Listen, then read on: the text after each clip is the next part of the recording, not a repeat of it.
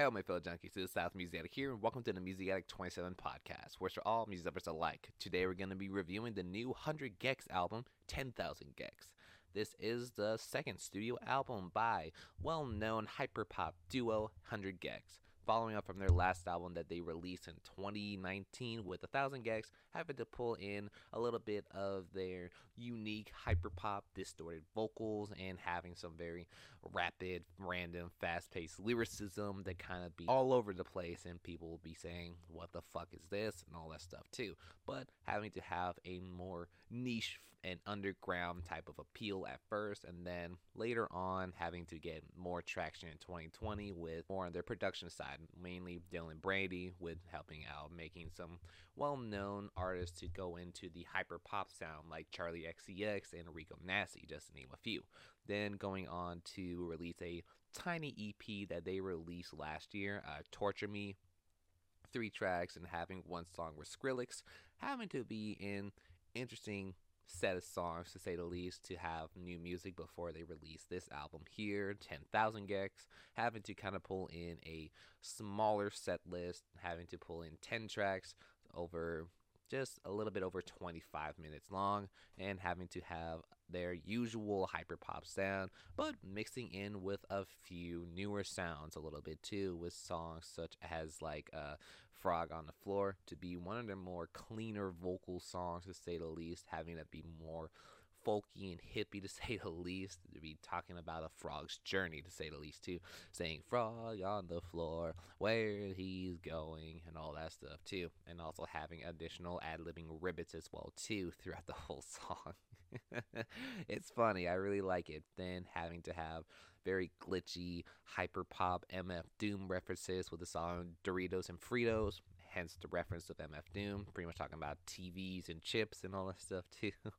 Then one other one that I kind of mentioned to have more of an eclectic or range of sounds will be the song Billy Knows Jamie, to be having a more new metal sound a little bit too, like they took a idea from Limp Bizkit and saying like, oh, we'll make it into a hyper pop-ish sound, but hyper pop-ish vocal tone, and having to have very rough guitar licks to say the least too, to make it like it's the 2000s. It really works well, surprisingly, to say the least, and having to kind of be talking about more of a heavy breakdown on the bridge really works well.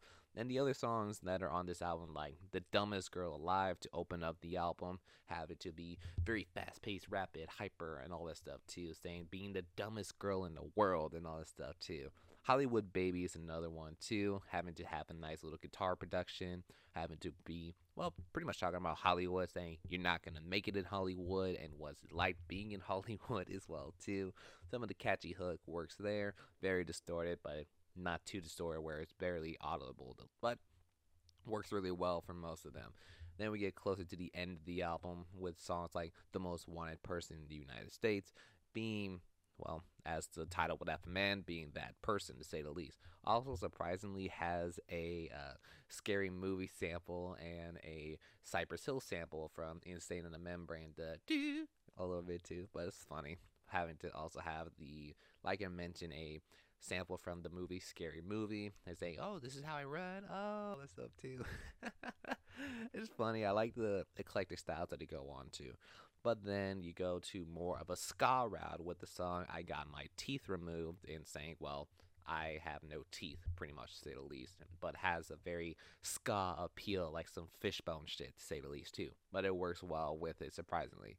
Then the way that the album will close out with the song Me Me Me, having to kind of be their more not too auto-tuney sound for both Laura and Dylan to say the least too, but it works well for it to say the least, kind of pull in saying the whole concept of about saying you may know about me, but you don't really know about me at all. You may say you do, but you really don't. What the stuff that I go through and all the stuff that all the other shit people will assume it's not true unless you know me and all that stuff too, which is really cool and having an interesting message. But like I said, it's a very not too heavy on auto tuning, but it works well to say the least to kind of close out this whole album.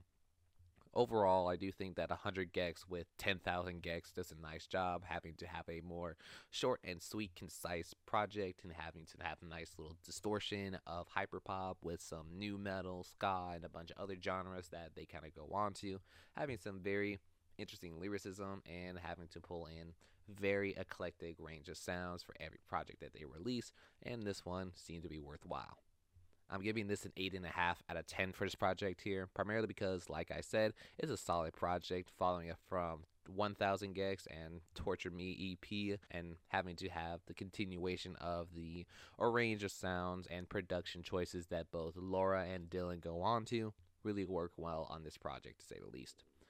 And that concludes the episode for today. Hope you enjoyed it. Hopefully got some new music out of it. Would I recommend this one? I definitely would if you like this stuff as well too. If you like this project, great. If not, no worries. I love every single one of you guys. Thank you so much. But remember, this is my personal opinion based on my personal enjoyment of this project. Thank you. Keep on creating, little junkies.